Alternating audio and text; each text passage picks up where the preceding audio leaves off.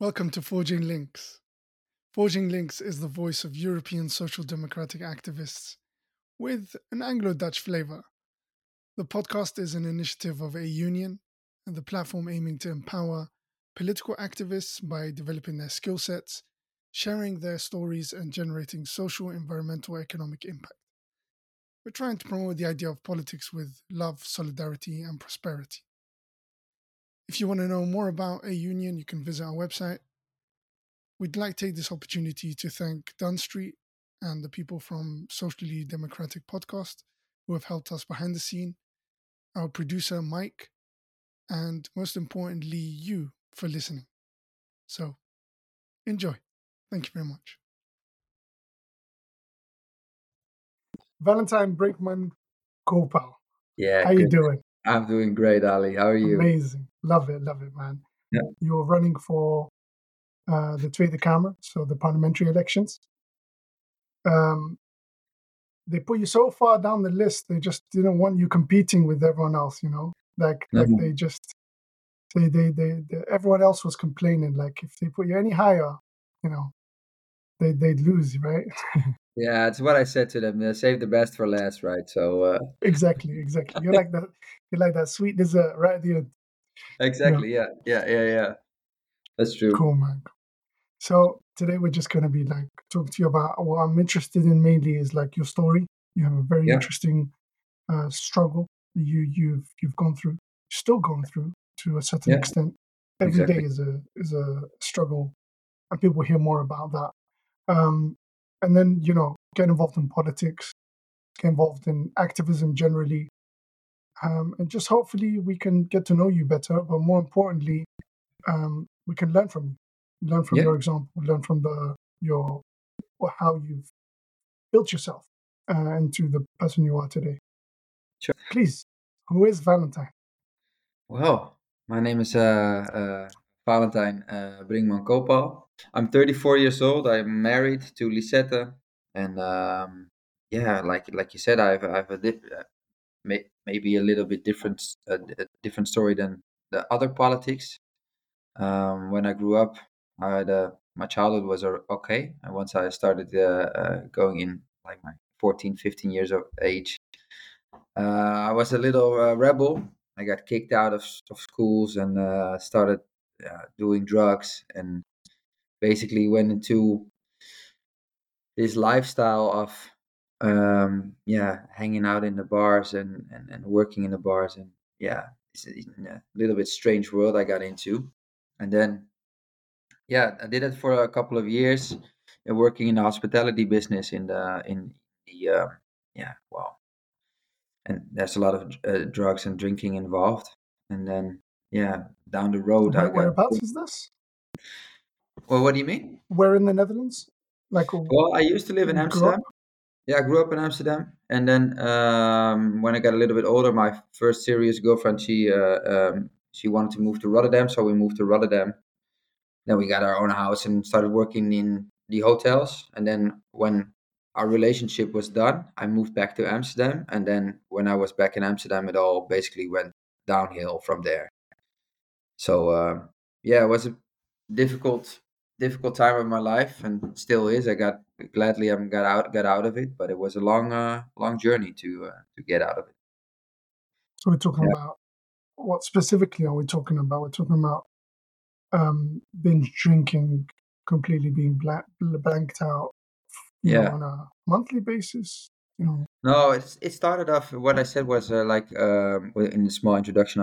When I was in high school, I was smoking weed. Can I say everything I want on Say this point? everything you want. You can say Thank you. whatever. You can say whatever the fuck you want. Yeah, thank you so much. Well, I was yeah, that's great, Ali. Thanks. No, first it was smoking weed in high school, then skipping classes, and had better things to do than going to class. And then once you get um, like a D, it's a lower grade, right? The Yep, D is yep. lower grade, and then they said, "Well, you're not gonna finish school, so you have to do something else." And they kicked me out of school, and at home was not that good. My parents, yeah, were a little bit neglecting me, letting me do everything I like, and didn't paid much attention to me. So I was always outside. I was home late or not home at all, or and they didn't. Well, they cared, but they didn't show, I guess. Um, so when I moved back from Rotterdam to Amsterdam, I'm skipping a couple of years, and then I thought, oh, what is my life worth? What am I doing? What is my? I was making, I think I was making 1,600 euros a month or so when I was still was well, a little bit more, I think 1,800 euros a month, and I was like, well, I can pay my rent with this, and if this is it for the rest of my life, I settled. I settled for less. I shared a home with a friend, at a very messy home, a very small home, and I didn't treat myself good as I should. There was no proud in anything I did. So the only thing I was good at and was putting on a mask in the bars and making people laugh and having fun with them. And then, basically behind that mask, I was just very alone, very sad, and very depressed, actually. So I filled that gap with partying with so-called friends. They were, of course, obviously not really my friends, but I was the guy you went to have a good time, and I was there 5 days a week. So I had every day of the almost every day of the week, I had a new friend or a different friend. And the days I were off, I would go into the city to not be alone and to do drugs and drinking with my so-called friends. So I was in it for 7 days a week. So it was really tough. I was I'm 72 kilograms right now. I weigh 72 kilograms, but I wore like 62. I was 10 kilograms lighter. I was very, very sick. I was totally addicted. I was then I met my now wife, then girlfriend, and then then we had an amazing connection, and we started off as friends, and then all of a sudden we started or really like each other, and then I said to her, you know what? I'm going to quit with everything. I will stop using drugs and only maybe just drinking with you because I have fun with that. And but I couldn't stop. So I thought, you know what? Maybe I should go do a day job. Working at nights. I started doing day jobs and see you more often. And then I worked from 12 to 9. And then after 2 months, I was like, yeah, well, it's pretty boring. And there were all my friends, and so I started tried to do cocaine during work. I did it before already in the evenings, but there was like an environment where everybody did it. So it was like a party, a bar, and this was just like all people were getting lunch with their grandchildren. I was high on cocaine. And then I thought, well, this is not working out. This is terrible. So I maybe do a breakfast job. So I worked in hospitality. So I thought working in a bakery, and then, all of a sudden, I was using cocaine at 8 o'clock in the morning. Like, is it more the addiction that the substance generates, or was it escapism? Yeah, it's another addiction that my body like physically wants it or needs it. It's not like uh, heroin or something. It's like it's just my mental state was like I need to get this because I don't know why, because it was like, okay, I have money in my bank, I can get it, and it's the whole. Once I get this fire started in my mind, I cannot not do it. I cannot not do it. It was like I have to get it then, and it didn't give me everything. I was so stressed out when I had to go home because it was 5 o'clock in the afternoon when I have to go home and I have to have dinner with my girlfriend, and I was not hungry at all. I was totally high on cocaine, and I had to drink bottle of wine to relax myself. So I don't come, and I always when I went home, I was like, I'm tired. I just want to go to bed. I don't feel that well, and when I was off, the days my weekend days, I didn't use anything because I was so so tired and so fucked up, and I felt safe at home with her because could not use because there was no possibility for me to use. So yeah, to like a different world, you know. When did that pivot? When did that, was there an epiphany moment? Now there was nothing special. I wish I had a better story, but there was no like bright I light mean, where the I thought, most real story, most people don't have epiphanies, man. There's yeah, only but it one was, guy, and the apple fell on his head, and everyone's been talking about it ever since, yeah. Well, Ali, my story is like, she, I said to her like, I will quit. I will quit doing drugs, and This is your I will girlfriend, yeah? be a, yeah, here's my Your girlfriend. Yeah, wife, no. yeah, now wife. Yeah, and then I said to her like, I will quit, and then after a couple of months, she said, yeah, I think it's so that you did such a good job by uh, quitting drugs, and maybe you should go to like a rehab for aftercare. Mm. So I was like, this is a great opportunity for me, so I can go to rehab without anyone knowing I'm going into rehab. So I went there, and I just basically faked the whole thing. I was they when my sessions were done after like 12 weeks or 6 weeks, they let me out with applause. Like, you did such a great job. And when I was in the therapy there, I was just ordering cocaine. I was like, yeah, I'm done in 2 hours. So I mean, meet me outside. And I was so specialized in lying, in uh, telling, manipulating everybody. So In front of somebody, you have a certain mask of, I'm rehabilitating myself, and in front of someone else. But it's the deceit, which you're probably referring to as the lying, where you have to, in order to justify one over the other. That duality of balancing all of that. Tell me more about that, like internal feeling. Which one was more default, or was it a continuous struggle between the two parts of w- you? The one that wants to, you know, rehabilitate, and the other one that just wants to continue the way you were behaving at the time.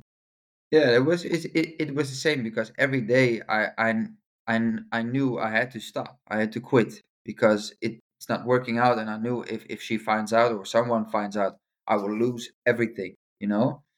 But for example, when I went on holiday, there was no cocaine for me. So I was like, well, see, my mind was telling me, well, I can do two weeks without. I'm not addicted. I'm okay, and I can still, if she wants to see my bank account, I can still like quit for 2 months, and then she will see nothing strange. And I was making it up in my mind so that everything will be fine.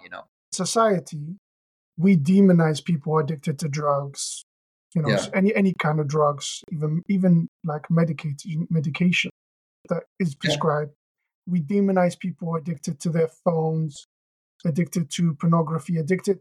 These are obvious addictions that we, yeah, as a society, have come about and said that's bad behavior, and therefore anyone who's controlled by these things is bad. But there are other things that mm, we, other addictions that spring up in our lives that, in society terms, are positive. I knew people who were addicted to religion. So religion just completely controlled every aspect yeah, of their life. But that's seen as a very positive thing, Or they're addicted to succeeding in politics. I would say the way Rutte behaved over the last couple of years, I'd say he's completely addicted to the position of power. yeah, It's very difficult for him to let go. Every move he did was not about people, public policy, betterment of society. No, it was just about him, and everyone knew it. But nobody yeah, would, of course, some of us would step up and be like, "This is wrong. You need to stop. You need to go into political rehab." yeah, yeah. No, Where you're saying the so, right thing. but the behavior, it's about that, being controlled by X, um, and sometimes relationship also. Like the person in your life is also controlling every aspect of your being, or you worry about. How would they react? Should I buy this or should not I buy this? Taking them into consideration. Yeah, yeah, Did that? yeah. Did that? That's what it sounds like from your side with regards to substance. Was that the case?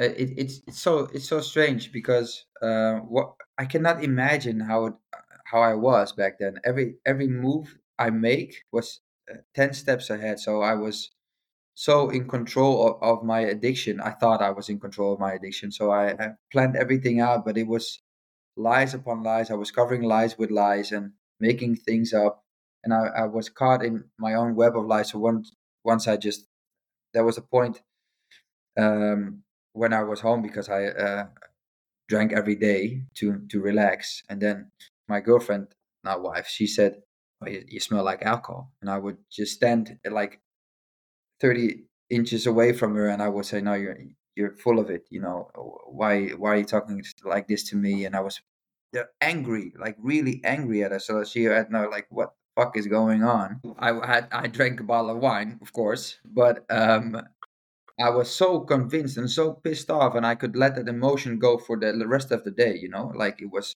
"Don't talk to me. You think I'm a liar," and I was like really full of it and like angry at her and pissed off at her. And in my mind, I was just like laughing. You know, like, oh, she got it, she bought it, and then well, it was so strange. And then I felt sad and happy all at once, and I didn't know what to feel anymore.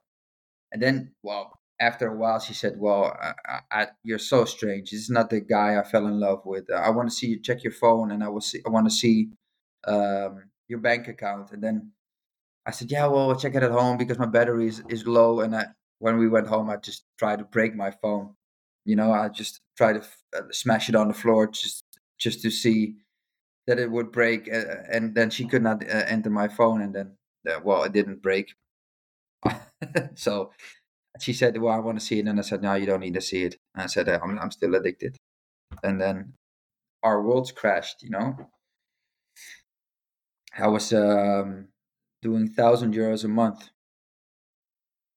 Income uh, or spending? spending on cocaine. And I was making like 2,000 or something, you know. So half of my salary went because the other half was for bills and everything. I paid my bills, but also when like for example KPN was written off on my account, I booked it back so I can buy cocaine. It was really a fucked up period of my life. As a society, when we come across people in that situation, and I'm talking about like health professionals, politicians, when they talk about people who are addicted to drugs, we have this, when we hear these stories, we easily start blaming the people who deal with it and blaming the people who use it. Yeah. But from your side, how responsible is the environment, the society, the responsibility laid upon you?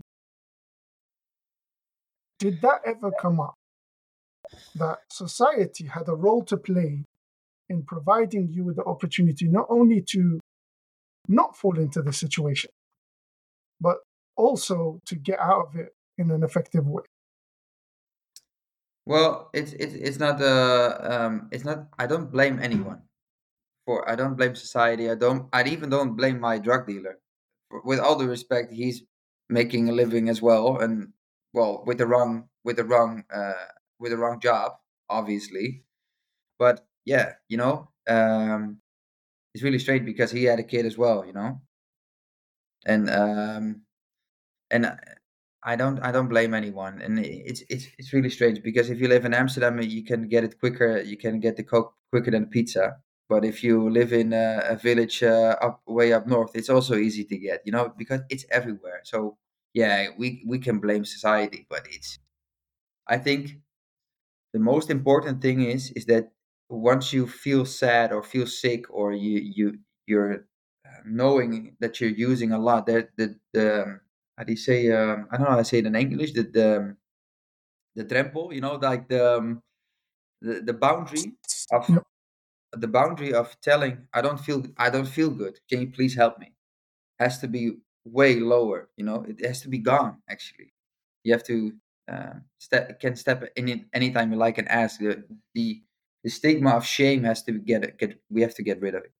That's the I thing. think in politics, it's very strange because on one side, we want, we like, especially people on the left or progressives or socialists, they like Yeah, to have this idea that, we represent the average person, the working person. Most 80, 90% of people are working, and they're yeah, basically defined under that banner. We like to think that we represent all of them. But when there are people who have gone through these experiences come forwards, Yeah. we tend to hesitate. And what I mean by that is um, there are politicians who are caught while they are in elected position using cocaine, using Yeah. drugs, or prostitution, or any other demonized act. They are caught, it's a scandal, and they're kicked out. Yeah. For me, that sends really the wrong message. One, their reflection, most of the time in a democracy, they're a reflection of society. If we want to solve anything, we have to solve the systemic problem in society first. Yeah. And then we look at an individual. But we continuously scapegoat individuals who rightfully or wrongfully have done something that we don't accept in terms of ethics. Mm-hmm. But we need to think higher about what message are we sending to a young person who is struggling with addiction. Yeah. And then they switch the TV on and they see the shame, the demonization, the scandal, the paparazzis all over that politician or person. And they'll be like, you know what? There's no place for me. So if I get out of this feeling and then someone catches me and says, we got a video of you doing this, then what's the point? Society's going to do. I'm already the devil, so why should I change? Yeah. That's a good point. How can after what you've gone through, how can we change that dialogue? As a society, promote a healthier way of approaching people who are struggling, especially with addictions and mental health. If from my point of view, I thought when I entered like local politics, my parents and my godparents, they just told me like, are you sure you want to do this because you had addiction? And it's basically the same thing you said, right? They were putting me down and they tried to protect, and I was like, yeah, well, I think it's way important. I will just tell them. I will tell everybody, and if they don't accept me for who I am, then this is not my cup of tea. This is not the place I should be. So I just told them up front. I told everybody about it, and I can do good with it. And in the application, I'm not sure about the application for the Twitter camera, but I Yeah. do remember I have seen some applications for elected positions. Mm-hmm. And it does state within the application, you inform us of anything that could be scandalous or of a risk to the party's reputation. Yeah. I mean, there's two sides to it. One is justified because you want to be like, okay, if this scandal is going to break, we want to deal with it and we want to help you. But when it's in the beginning of an application for somebody that's unknown, it's a bit like asking somebody for their criminal record for something they did when they were 13. Yeah. And it denies their ability to change or even justify. In a one paragraph, you have to state what you did Exactly, and how it's a risk to the party without explaining how you evolved. Yeah.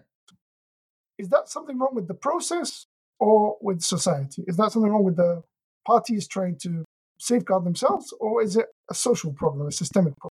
Well, I think it's a social problem, and also maybe also a little bit with the party, of course. But for me, I already told them up front, and my story was already out before I applied.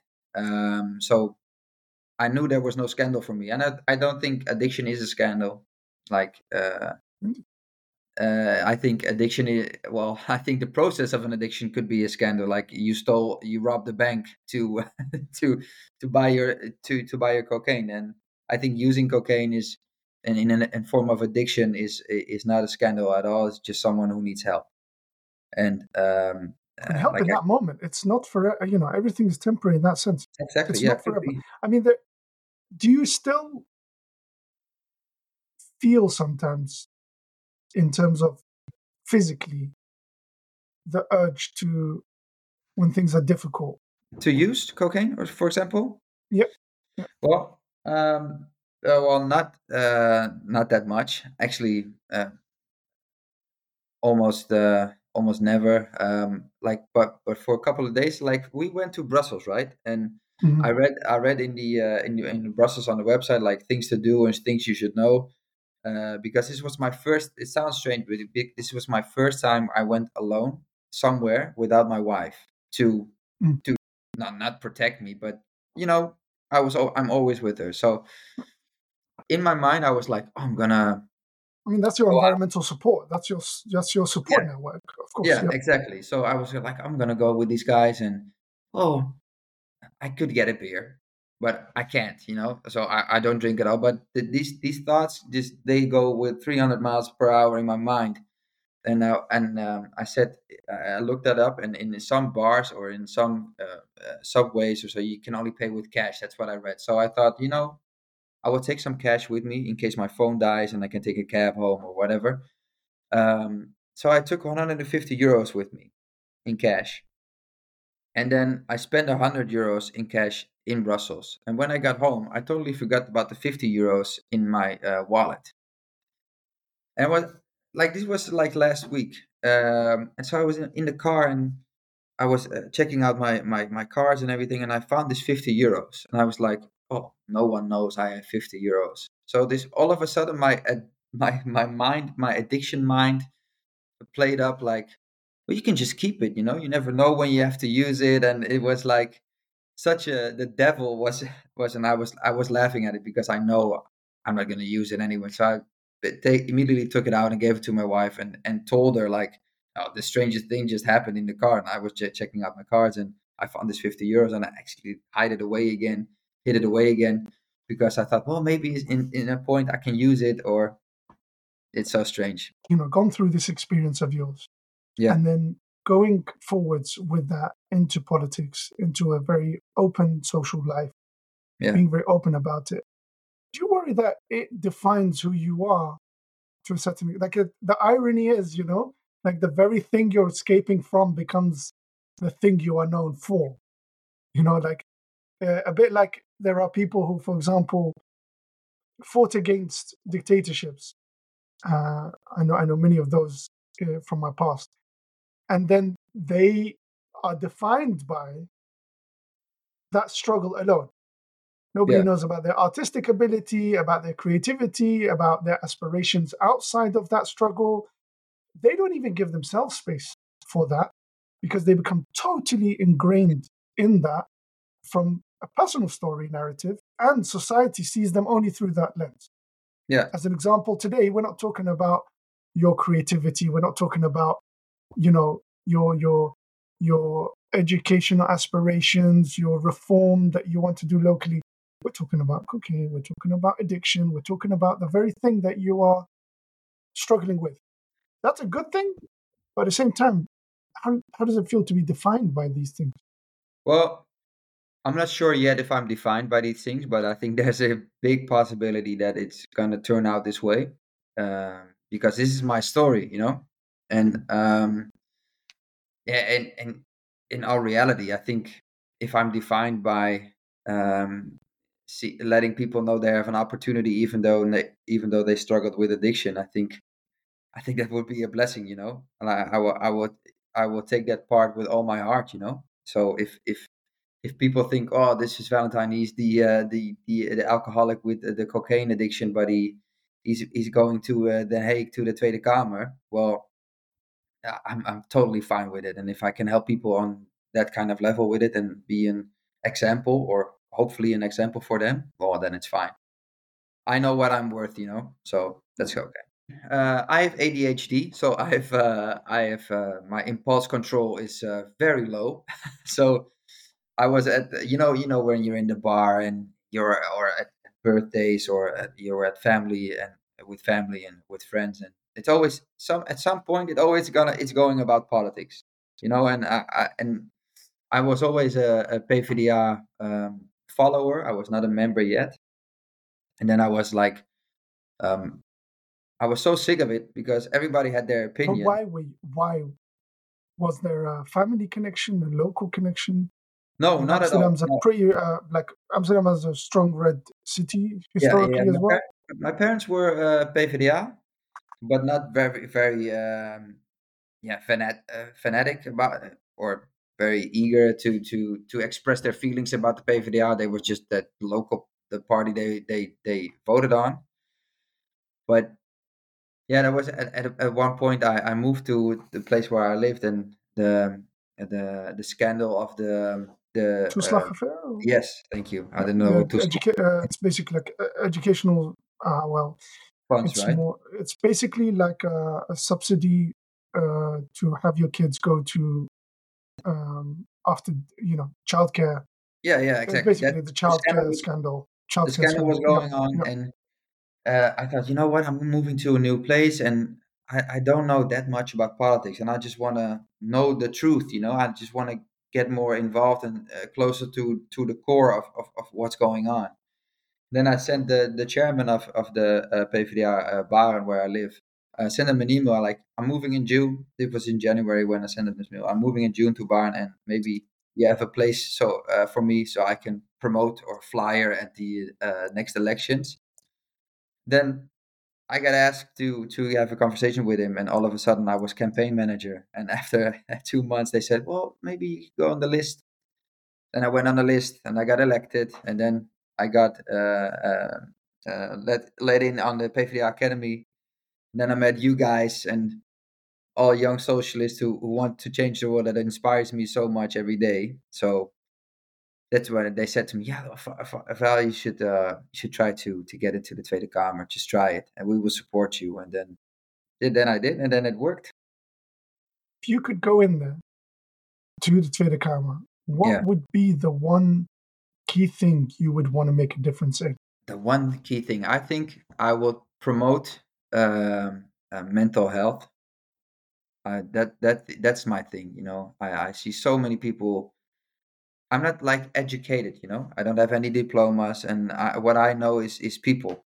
I can see people. I can see if there's something on their mind, and I see every day. I see people struggling. I don't know how it was when you grew up, but my parents, around me, they told their kids like, if you don't get a diploma, you won't be able to get a job and buy a house. Like the pressure is on there, and if I see where I live in, Barn is like, I, this is like a white privilege town. There's all like the elite people live here. The average house price is over 500,000, and then my house isn't. I have a normal house, but like the houses around me are like 1 million plus, and people grow like kids grow up knowing like this is the normal standard. Yeah, this is the standard I live for, and they see their mothers and fathers driving big cars, and so I think the perception of what's normal and what is okay, or what is, as long as you are fine with it, is totally is missing. No, Like no, they have to live up to such high standards, and I can imagine that a lot of kids are depressed. because of this, Yeah, because of knowing that and they get set up from the age of 11, and yeah. that trajectory is set in stone from the age of 11. My friend, I went to university. I failed my first attempt at university. Then I had to pivot to another one. I knew I always had to get that diploma because nobody would respect, I had to get that Mm, degree. I didn't know how to learn, let's just say, properly yeah, until about the age of 25. I mean, I'll talk about it, and people can hear about that in another time. But basically, until 25 is when I became like, oh, I can, I can understand what's happening in the world. And imagine I was set in stone about where the limits of my aspirations were at the age of 11. yeah, I think it would have just shattered me, destroyed me. yeah, I would never be here today had that started off all the way back. So I think we have there is a missed opportunity, and I believe there are people in the Tweede Kamer yeah, within our party and other progressives who are looking at yeah, reform in that area. But let's go back to mental health and your yeah, sure. journey. Um, you want to bring mental health. Now that's such a broad topic. Yeah. Is there something specific that you see is wrong and that we need to campaign to change? Well, yeah. Actually, I got this idea of like you have like the gyms, the fitness gyms, where you can pop in to anytime you like. And maybe this is a good idea to do this for mental health issues as well. I'm going to like what you see in the movies, like for example in AA, you sit around in a circle and you just tell you, my name is Valentine. I'm suffering from addiction. And then everybody says, "Hey, Valentine, you see what like you were people around you who are similar. They also have problems." And I think this is not outspoken that much because mental health issues is such a big issue. Like people have burnouts. The kids nowadays it's the highest amount in the Netherlands in history of kids who suffering like for to the age of 25 with pressure, suffering from too much pressure, um, um, too less sleep, addiction. Like there's no place to go for them. Like the mental health is everybody is a coach. Like you have a lot of people who are psychologists, but you have also like a lot of coaches or people who develop programs, but it's not um, valid as for your insurance. So once I go to the local psychologist who is connected to a big insurance company, I'm insured for that. But if I go to a local one, if I need so, Mm. like for example, in an hour I feel totally depressed and I need to speak someone maybe because maybe I'm gonna hurt myself or whatever. It the boundary of 80 euros to see someone, it's 80 euros. It should be paid for. So I would like to reduce the boundaries of going to a psychologist, of to a coach, and I want to be affordable for everybody because I think if we feel good, we will do good. And if you go to work and you make $1 million a month and you are totally depressed by it, the money is worth nothing. And if you feel good and you go to work and you make 100 euros a day, then 100 euros feels like a million. So you're talking about mental health clinics, walk-in mental health clinics. You're talking about promoting, AA style circles on a local level and Yeah, supporting those, providing space for those, providing funding for even as little as just hiring the space or some refreshments. Sometimes as simple as that, or providing just a facilitator to be able to yeah, start up these things. You're talking about like social workers equivalent, so mental health workers equivalent of yeah, who go around the community ensuring the exactly. well-being of people. You're talking about ensuring payments for more than just coaches. There are some therapies who are clinically proven to not be valid, to not be of use to society, are funded by insurances. And Yeah, yet, this, for example, not all, it's actually declined. I know that there are at least one health insurer has reduced its payments towards mental health rather than increase. yeah, And that's because it doesn't make financial sense unless we give them the incentive, meaning we make legislation and impose that legislation on them. And then finally, we're talking about like society and social, us all together, how we can impact that. yeah. How can we do that? How can I do better? How can I, in my local area, support people who are struggling with addiction? How is that? How can I do better in that regard, from your point? If you want to help people out, for example, Yeah, like what is like what is one thing that you think while you were going through what you were going through would have made it? Because you talked about loneliness, for example, during that time. You talked about not having access to people to talk. How can I do better? well, what you can do is it's and I'm not trying to promote my wife here, but she's a social worker where we live, and she's specialized in more like if you're losing someone, for example, and What type of uh, topic? she has opened like meetings. She promotes it around where we live, and then 1 hour in every 2 weeks in the evening on Wednesday, people can come in and So like like grievance counselor.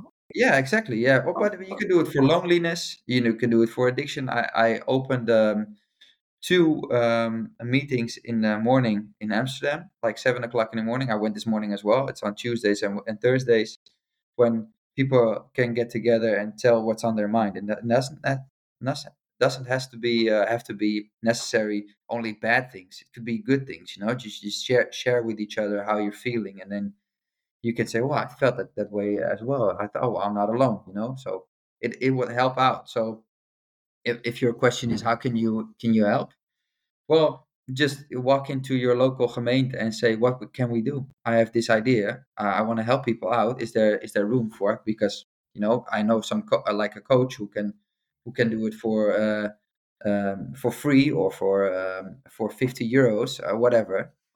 You can start by taking action. If you see that around you, there's they need help, just go into action. When you were growing up, what was your most significant aspiration? Like something you wanted to be growing up? Oh, I still want to be a right winger at Ajax. Growing up, like it was rare that a footballer would go past the age of 32. Only goalkeepers used to get to like Yeah, 35. And you're like, yeah, oh, 33 and they're going to retire. That's it. yeah, I think yeah, Ronaldo, Cristiano is like a 39 plus now. yeah. He's turning 39. Yeah, yeah. Yeah. So Zlatan retired last year. He was 41. he's retiring because, um, he's retiring because, he needs to give some other people a break, Yeah, because, yeah. Zlatan. I love we Zlatan. don't play football. We play Zlatan. Like Yeah, that's exactly, so he's exactly. stepping aside for that. Yeah, this But guy's a yeah, legend. indeed. Do you feel sometimes when you're sitting in the council room and these civil servants are like throwing all these big terminologies around, all these ways of confusing what they're doing in the council?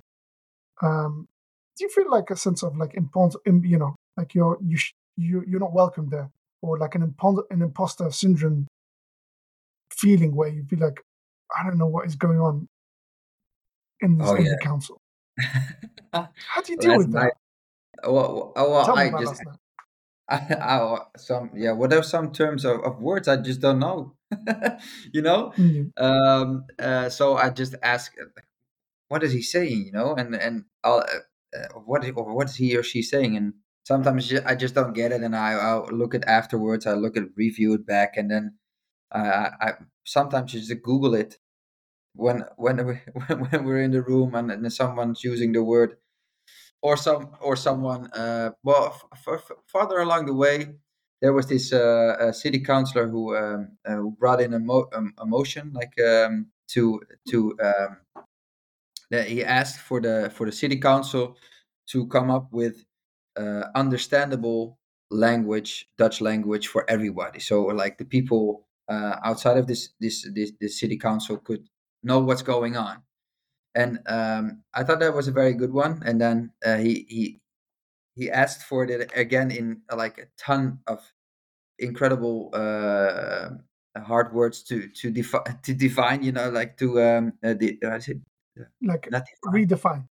yeah, redefine, Yeah. so sometimes I just ask when I don't get the question, and I will just raise my hand, and I've said, I have absolutely no idea what you're saying, can you please tell it in a sentence that I can understand, and people outside of this room can understand, because I think you're onto something, but I don't know what it is. And then some Mm. people will laugh, but not at me. But sometimes afterwards, I heard, like, thank you for asking that, because I Yeah. had no You'd be idea what they surprised how were many. talking about. Yeah, you'd be surprised. A lot of people are just like don't feel welcome to ask, and I think that's one of the key things about involving people who are not embedded in politics, in the sense that they haven't worked in a council, they haven't worked in the parliament.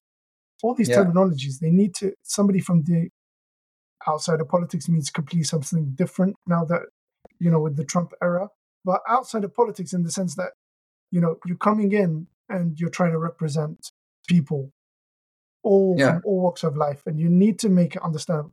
They, I know for a fact, when I used to be in the council as well, they use language to camouflage, to cover up, to mislead, yeah, and that's not just people think that's just politicians who do that.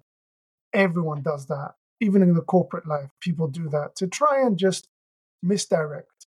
It's kind of like just the magic that they have in their hands. But I Yeah. want to know more about your feelings. Like, does it motivate you to keep going, or does sometimes you question yourself when you're faced with this kind of imposter No, syndrome?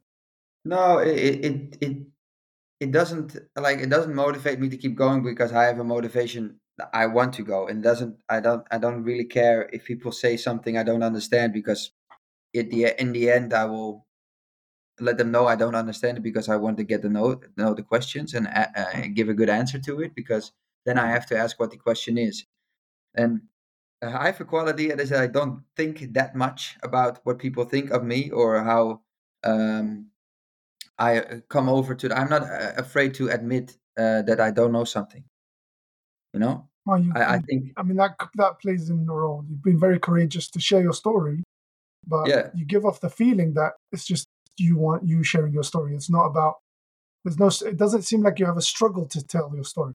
You want no, to tell like, your story, straight up. Ali, what the thing is, if you from up front, like from the moment I will walk into a room of people I don't know, I will always be vulnerable.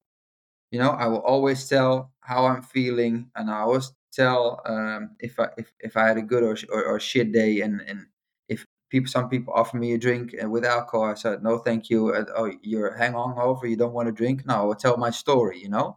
So if I'm upfront, I'm vulnerable. I'm unvulnerable. People can't get me because I already told them. They already know my story. So people are never able to get me. Have you been in situations where telling your story has backfired? Because that's the fear, right? Has that Yeah. materialized in the form that Uh, well, not that I know of, actually. Not yet. I think it will backfire in the future somewhere. And um, even though in my application for the Tweede Kamer, they ask specifically about this, because they ask how long I was sober for, and if they see any chance of a relapse. remission? Not Yep, yep. not in these kind of words, but they were trying to make sure that they, yeah, didn't got a junkie in the in the Tweede Kamer. And that was the first moment I felt like, okay, these people are cautious with me. Maybe they think I'm unstable because I'm very busy of myself. I cannot sit still for a long time, and um, so maybe they were cautious. Maybe because I told them, like, you need to put me in the top 10, because I know you don't need 10 of me, because it will ruin everything, because I'm all over the place. But you have to at least one, because it doesn't make any sense for me to be on the bottom of the list.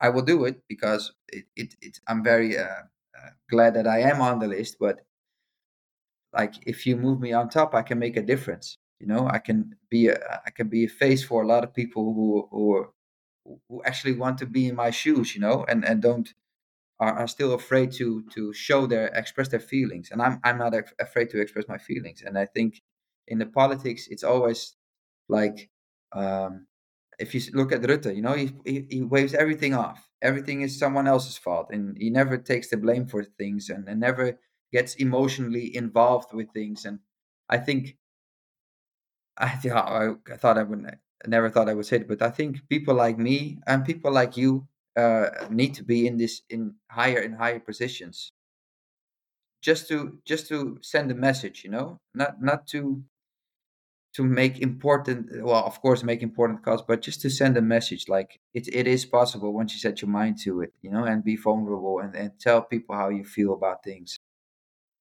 I think that's Well, I that's the find most.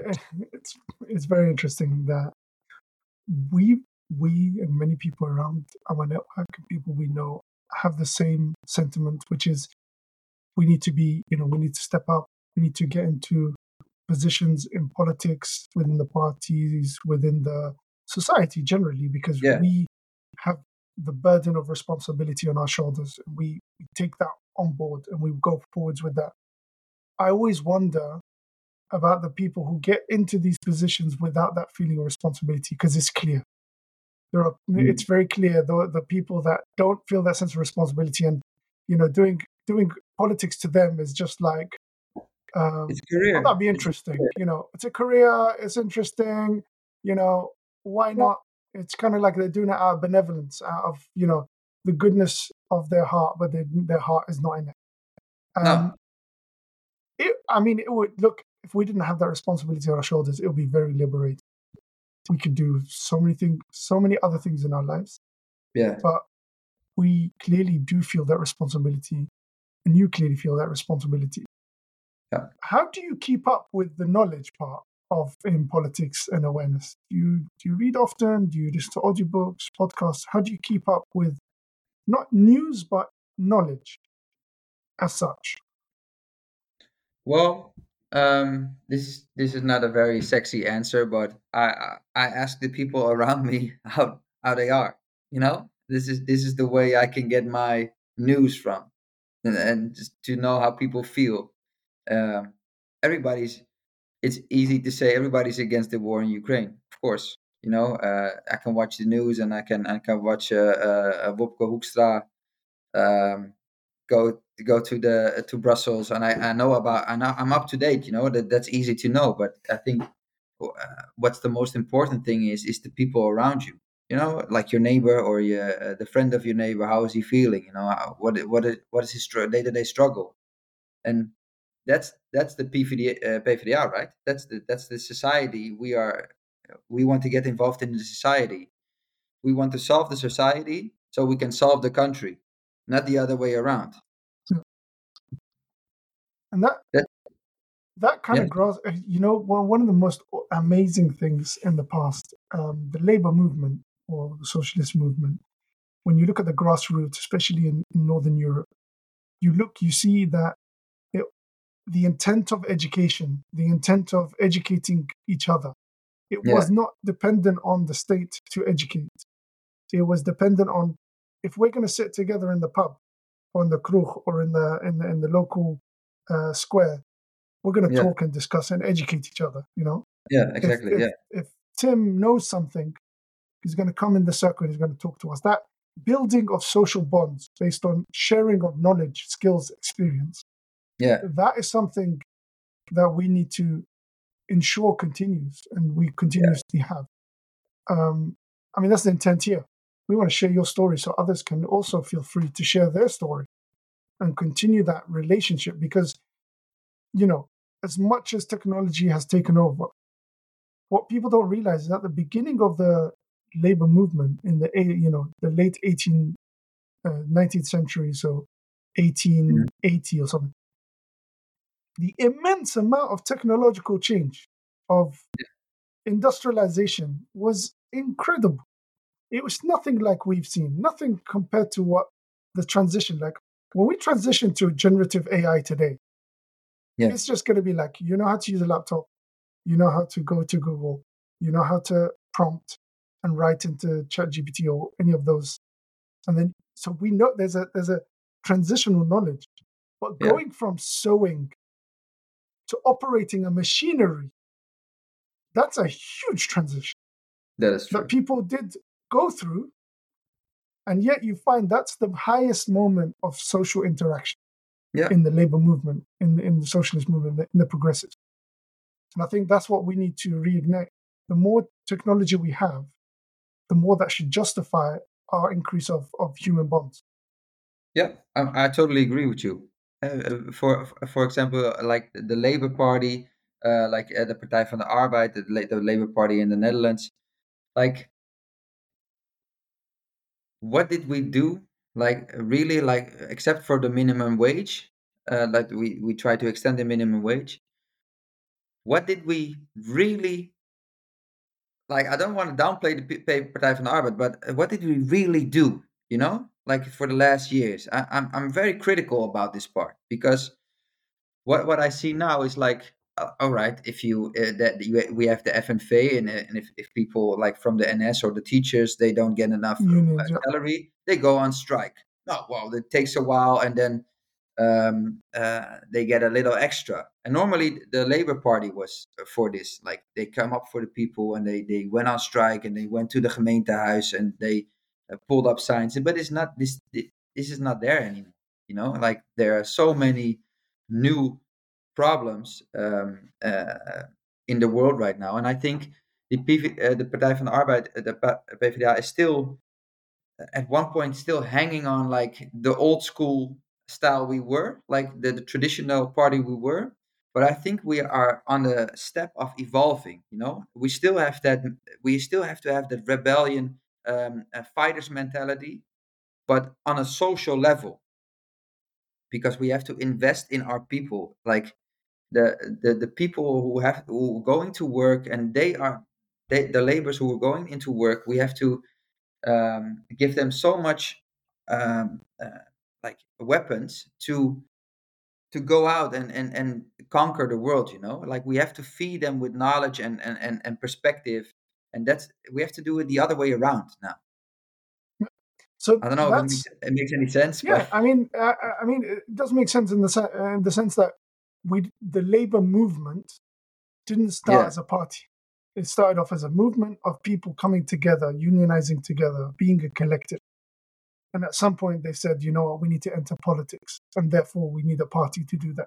I think there's a lot of responsibility laid on the party itself, but we're forgetting that the party is just one mechanism of yeah, performing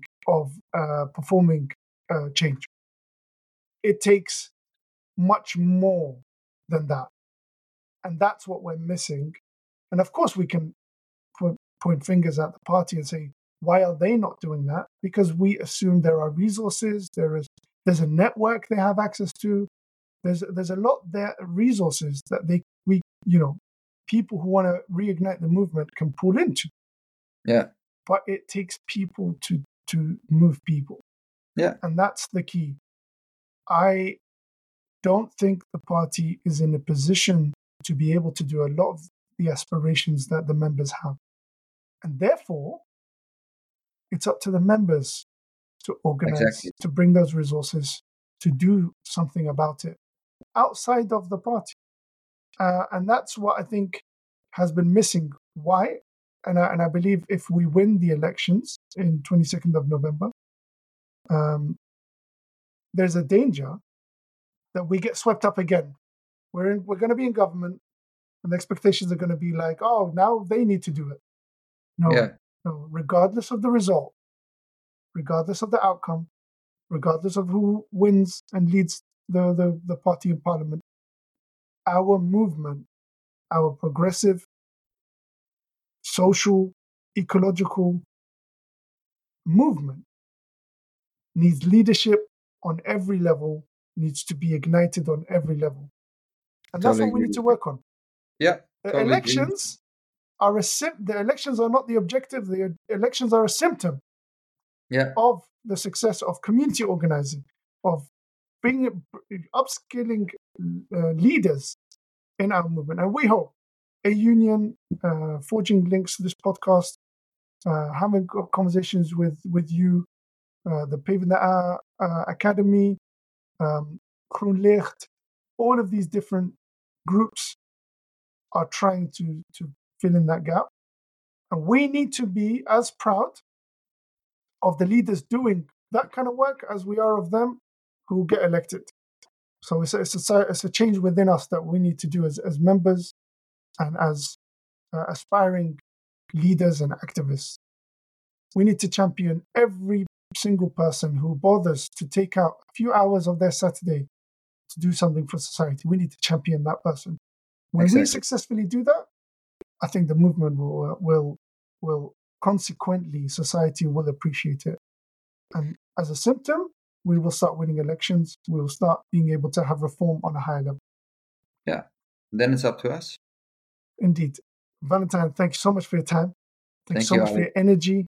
Thank you so much for your struggle. And it really, really, like, you embody trying to do politics with love, with solidarity with others, with trying to allow people to prosper, and keep at it. And let us know when you are down. Not Yeah, I because will. you are down, but because it gives us the permission to also reach out to you when we are down. Thank you, Ali. That's a beautiful Keep up the message. struggle, bro. Thank you, Ali.